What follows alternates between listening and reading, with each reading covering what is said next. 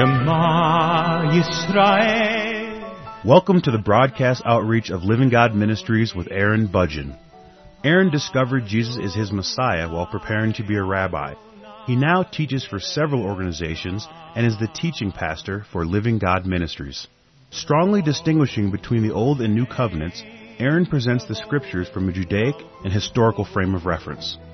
Join Aaron now as he reveals the reality foreshadowed and the new life we can now experience because of what the Lord Jesus accomplished for us.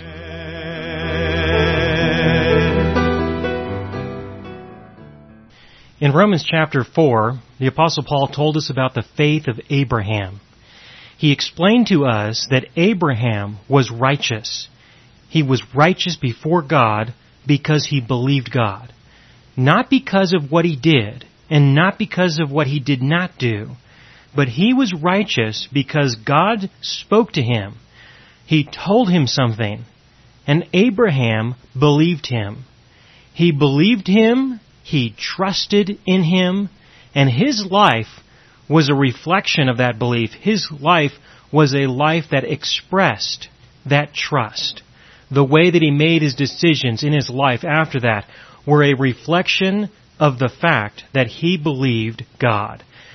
Now, I explained earlier that this was extremely important. It was very important because the reason why Adam and Eve fell in the Garden of Eden was because they did not believe God. They believed the devil. The devil said, "You will not die." But God said that they would. And so it was their unbelief in God, that resulted in the fall of humanity. But it was the belief of Abraham that we can now look at today. We can see his testimony. He is a witness who shows us that if we will just believe God, if we will believe him, then we can be righteous just as Abraham was righteous. And to be righteous means that we are right with God, that we have a relationship with him. Now, what that relationship means, of course, is different for different people because people mature in different ways in terms of their relationship with him. They grow in different ways. People believe some things that he has said, but they don't believe all the things that he has said. And so there is a significant amount of variation when we talk about this notion of relationship. And so I'm not going to get into that right now. Instead, what I would really like to focus on in this program is the importance of belief. But more specifically, what I would like to address is the question of what do we believe?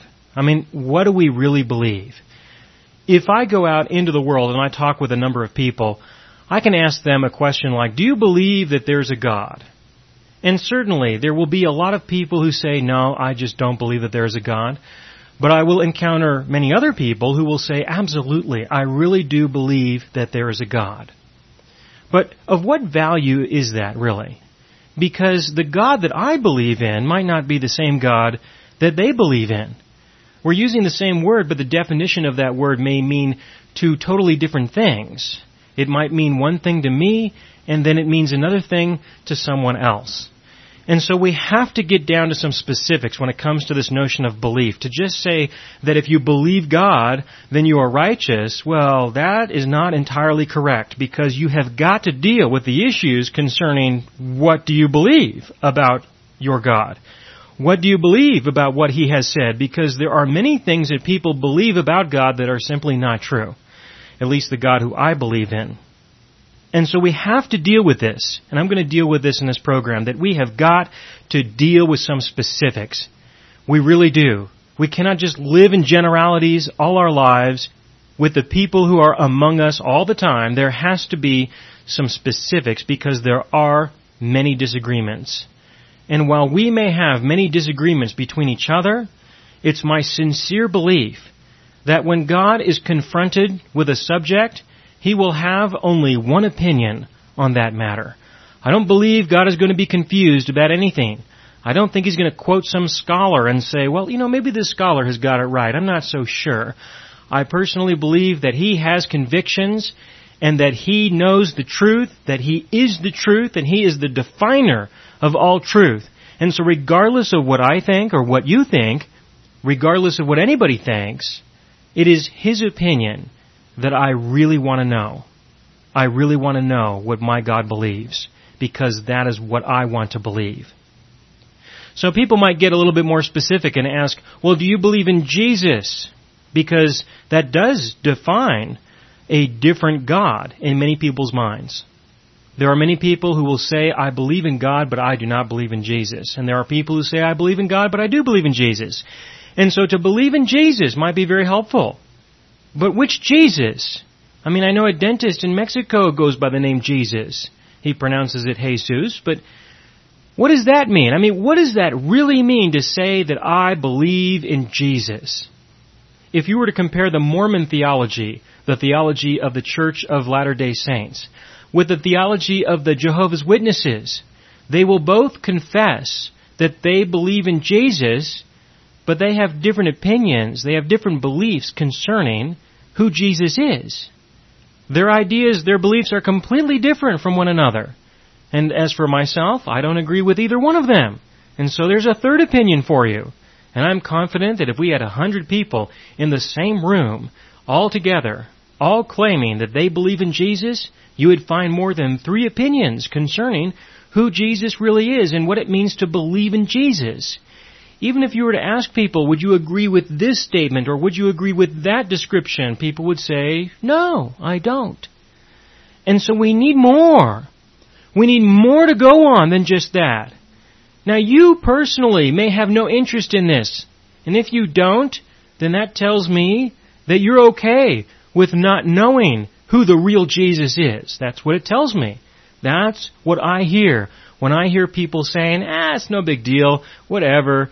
That tells me that this is an individual who doesn't care. But I want you to know that I care, and I think you should care. Because if there is a difference, and what you believe is not true, then there can be some very serious consequences to that. What kinds of consequences? Well, the Lord Jesus said that if you will abide in my word, you will know the truth, and the truth will make you free. Well, if you don't know the truth, you're definitely not going to be free. You are going to be in bondage. And if you continue to believe things that are not true, or if you begin to embrace more things in your life that are not true, then you will not only stay in your bondage, but you will experience an increase in bondage in your life.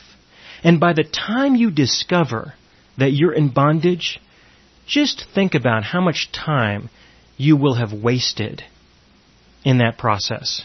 So there are consequences. Even though you may want to live in a form of denial, you may want to live in some kind of fantasy or fairy tale or something. This is not a fairy tale, folks. This is real. I really believe that this is real. I know that this is real. And so I'm telling you, I'm here to tell you right now that this is real. And you had better get in touch with this, because if you don't, there will be consequences. Severe consequences. So what more can we do? Well, how about asking another question like, what is the gospel? My friend, I have been all over the world. I have had many different forms of employment that have taken me throughout the world to do all kinds of different things. And whenever I would go anywhere, I would always try to find some believers somewhere so that I could experience some fellowship with other believers, so that I can connect a little bit with the body of Christ throughout the world. And when I do, I try to make an effort to ask this one question. How would you describe the gospel? Now I'm going to ask you that question right now. How would you describe the gospel? I mean, how would you really describe it? If somebody was to ask you, what is the gospel? What would your answer be? Now I am confident that many of you would be able to give an answer. But just because you're able to give an answer doesn't mean it's a good answer.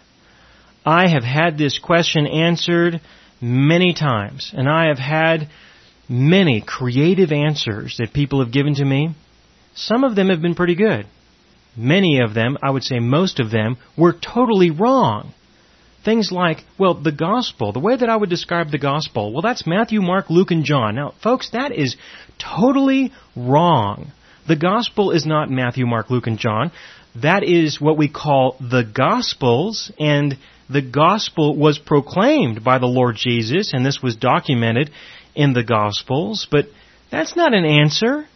But it's a very popular answer, and so I have to mention that. Now, maybe you wouldn't answer that kind of a question that way, but if you would answer the question that way, I want you to listen very carefully, because there is a much better answer, and I really want you to consider it. Now, I do have some deep convictions concerning what the gospel really is, and so you have to get in touch with that. You need to understand that I'm very biased, that I do have a belief concerning what the gospel is. And right now I'm teaching through the book of Romans verse by verse, and I'm in chapter 5, verses 9 and 10. And in these two verses, I believe there is a very good summary of the gospel. And in this program, I'm going to focus on these two verses. But I want you to know that I do have a belief. I do have a position concerning what the gospel is. And so when I say that someone else's answer is wrong, I am saying that by comparing their answer with my answer. Now, there is a popular answer that people give that I believe is partially correct. It's not fully correct, and the problem with it being partially correct and not fully correct is that it can be deceptive.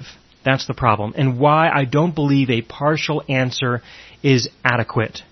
The most common partial answer that I have received, that I personally have heard, is that the gospel is that Jesus died for your sins so that you can go to heaven when you die if you will believe that your sins are forgiven.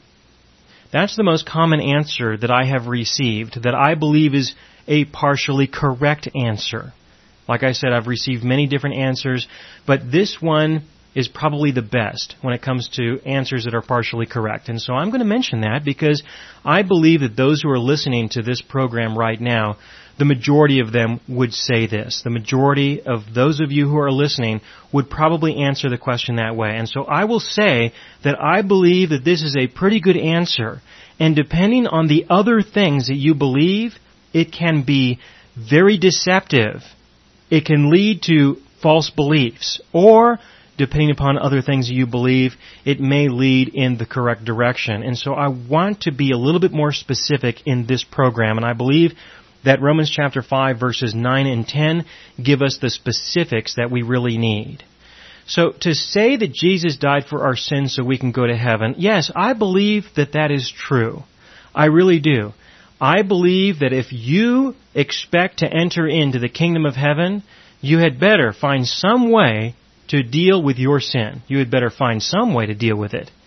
Now, I personally believe, I really believe, that the only way that your sin will ever be forgiven is if you will recognize and trust that you have already been forgiven.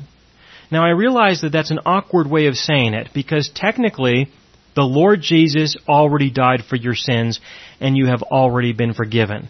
But that's difficult for people to hear when I say it that way, because for the most part, people believe that forgiveness is salvation. So I need to say that in order to make that transition and explain to you that I do not believe that Jesus died for your sins so that you can go to heaven is the complete gospel. I believe it's partially correct. You see, what I believe is that when Jesus died on the cross, He died for the sins of the world. It is written, He died for the sins of the world, and for ours also, those of us who believe. He died for the sins of humanity. He didn't ask anybody if they wanted Him to die for their sins. He just did it. He did it on our behalf. I believe that everyone has been forgiven, and yet people don't know that they have been forgiven. And so if you do not know that you have been forgiven, then I can speak to you in the context of, well, you better find out how you can get forgiven. But the truth is that you already have been, you just don't know it. Now, here's the question. If you have already been forgiven, if everyone has been forgiven, then why would I say that the whole world is not saved? Why would I say that we still need to be saved? Well, the reason why I will say that is because I do not believe that forgiveness is salvation. I do not believe that. There are many people who do, but I do not. I believe that forgiveness is what makes salvation possible, but that forgiveness in and of itself is not salvation. And this is why I believe that. The reason why I believe that is because I believe that the Scriptures say very clearly that when Adam and Eve violated the law of God, they died spiritually, and the breath of life that was breathed within them to make them a living being was withdrawn at the moment in the day that they ate from the wrong tree, and so they died spiritually in that day. That's what I believe. I have studied the first 3 chapters in Genesis in Hebrew very carefully for many years, and I am fully convinced in my mind that they experienced a spiritual death. That when God created them, He created them in such a way that His Holy Spirit dwelled within them. And when they sinned in the Garden of Eden, His Holy Spirit was withdrawn from them. And I believe that that is the real problem between man and God. I do believe that sin is a serious problem. I do believe that, and it needs to be resolved. But I also believe that the spiritual death of humanity has to be resolved. And so when I speak about the good news, I prefer to first talk about the bad news. The bad news was that we sinned and died. Sin has to be resolved, and the death issue has to be resolved. To me, that's the bad news. To me, that describes the nature of the problem. And so if you understand the nature of the problem, if that is the true nature of the problem, which I believe it is. So if you don't believe that, you have to assume that that's the case in order to understand what I'm going to say next. But I believe that that is the nature of the problem. And so if that is the problem, then the good news is going to have to be the solution to this problem. Otherwise, I don't think it's going to be as good as it really needs to be. The good news, the gospel to me, is the truth, is the good news that Jesus died for the sins of the world so that He could be raised from the dead. He could then send to us the Holy Spirit that had been lost in Adam. And He is offering that to the world as a free gift. The free gift of the Holy Spirit. And this can also be described as the free gift of the life of God that had been lost in Adam. The life that Adam once had. It is the free gift of life. But the gift itself is represented or personified as the Holy Spirit. And so when an individual acknowledges that they have no hope outside of the mercy of God, no hope whatsoever, then they can be the recipients of the forgiveness that He truly has already given to us. Then they can be the recipients in the sense that they can acknowledge the forgiveness that they already have. But at this point, they are nothing more than a forgiven dead person. And that is not salvation. Salvation is what can happen next, and that is when an individual acknowledges that they are dead to God. That God is alive and they are not. And it's one of the reasons why they don't know who He is. It's not because there's something wrong with Him or because God is dead. It's because we are dead. We were born into this world spiritually dead, being born in the image of Adam, not in the image of God. When a person acknowledges that they are spiritually dead and they recognize and understand the free gift of the Holy Spirit that is being offered to them, then they can prayerfully receive the free gift of the Holy Spirit of God. And I believe that through our acknowledgement, our confession, and through our request, through our prayer, that He will respond and honor that, and He will resurrect you from among the dead. Now, I don't believe that any manifestation is necessary or should even be expected, because as the Lord Jesus said to Nicodemus, He said, "The wind comes and goes. You do not know where it comes from, and you do not know where it goes. So it is also with the Holy Spirit." You're not going to know how He comes upon you or if He does necessarily. In this case, if you recognize that this is the good news, then you are going to have to trust that what He has said is true. And I believe that in time, He will eventually reveal to you in a personal, intimate way that this is the truth. And when He does, then His testimony will be much greater than anyone else's. It will be much greater than mine. I can only tell you about it, but to experience it, that is between you and your God. I can only be a witness. I can only testify. So the bad news, again, is sin and death. And the good news is forgiveness for the sin and the restoration of life to resurrect those who are dead. Now, if this is the truth, if you have been resurrected by the indwelling presence of the Holy Spirit, what happens the next time you sin? What will happen? This is a very important question, because Adam died just because he didn't believe God and he ate from the wrong tree. That was it. He just disbelieved God. He did not believe God. He ate from the wrong tree, and the fall of humanity for generations has been the result of that. So how about you? What kinds of sins do you have in your life that you would like to compare with not believing God and eating from the wrong tree?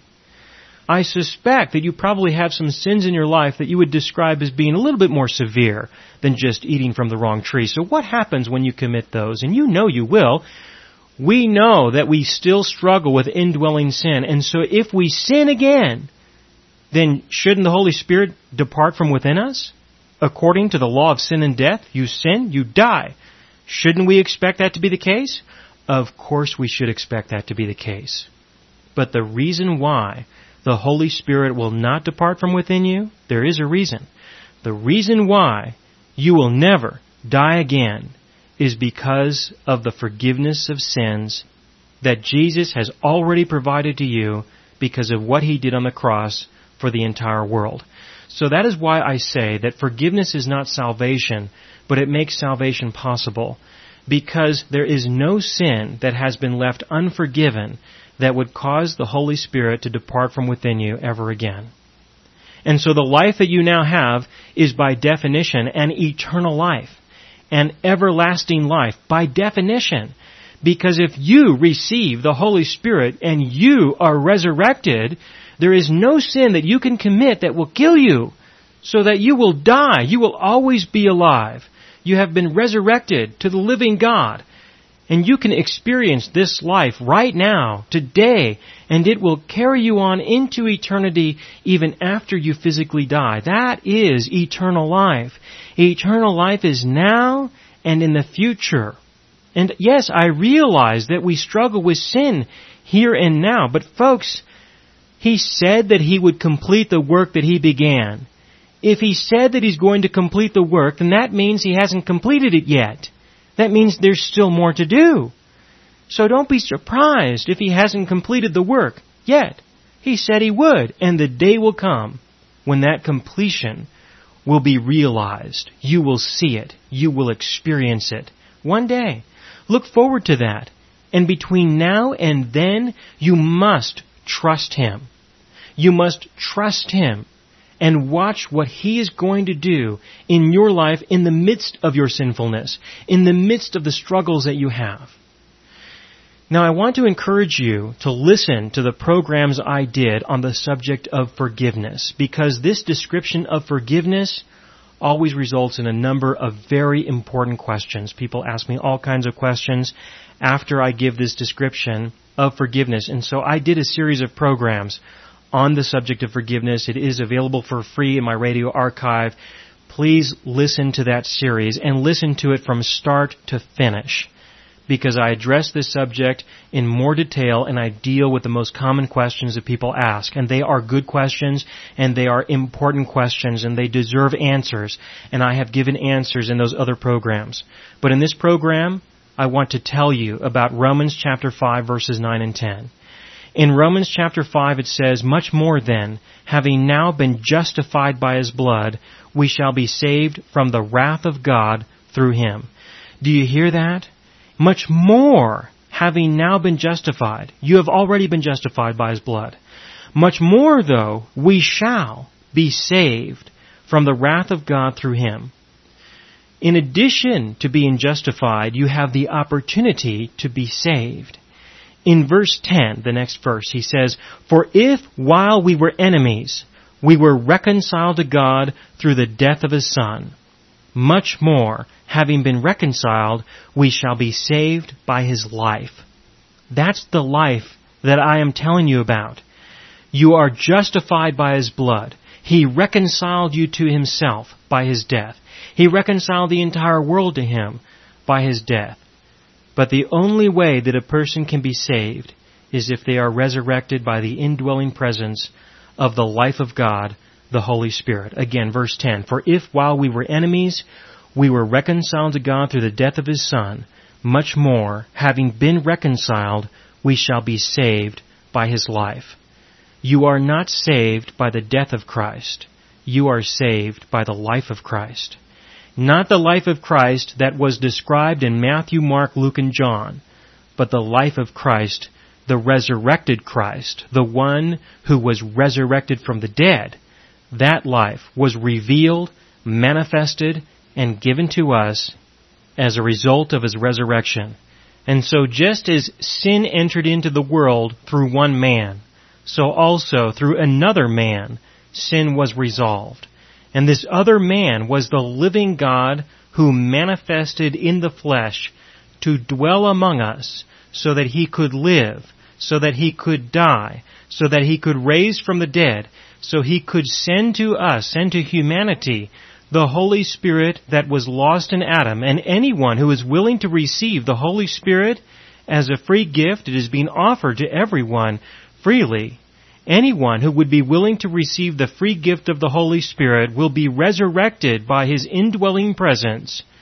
The presence of the Spirit of God, also known as the life of God, will resurrect you from among the dead, and this life will never depart from within you because all sin was forgiven. Pray and ask the Lord if what I have said about the gospel is true.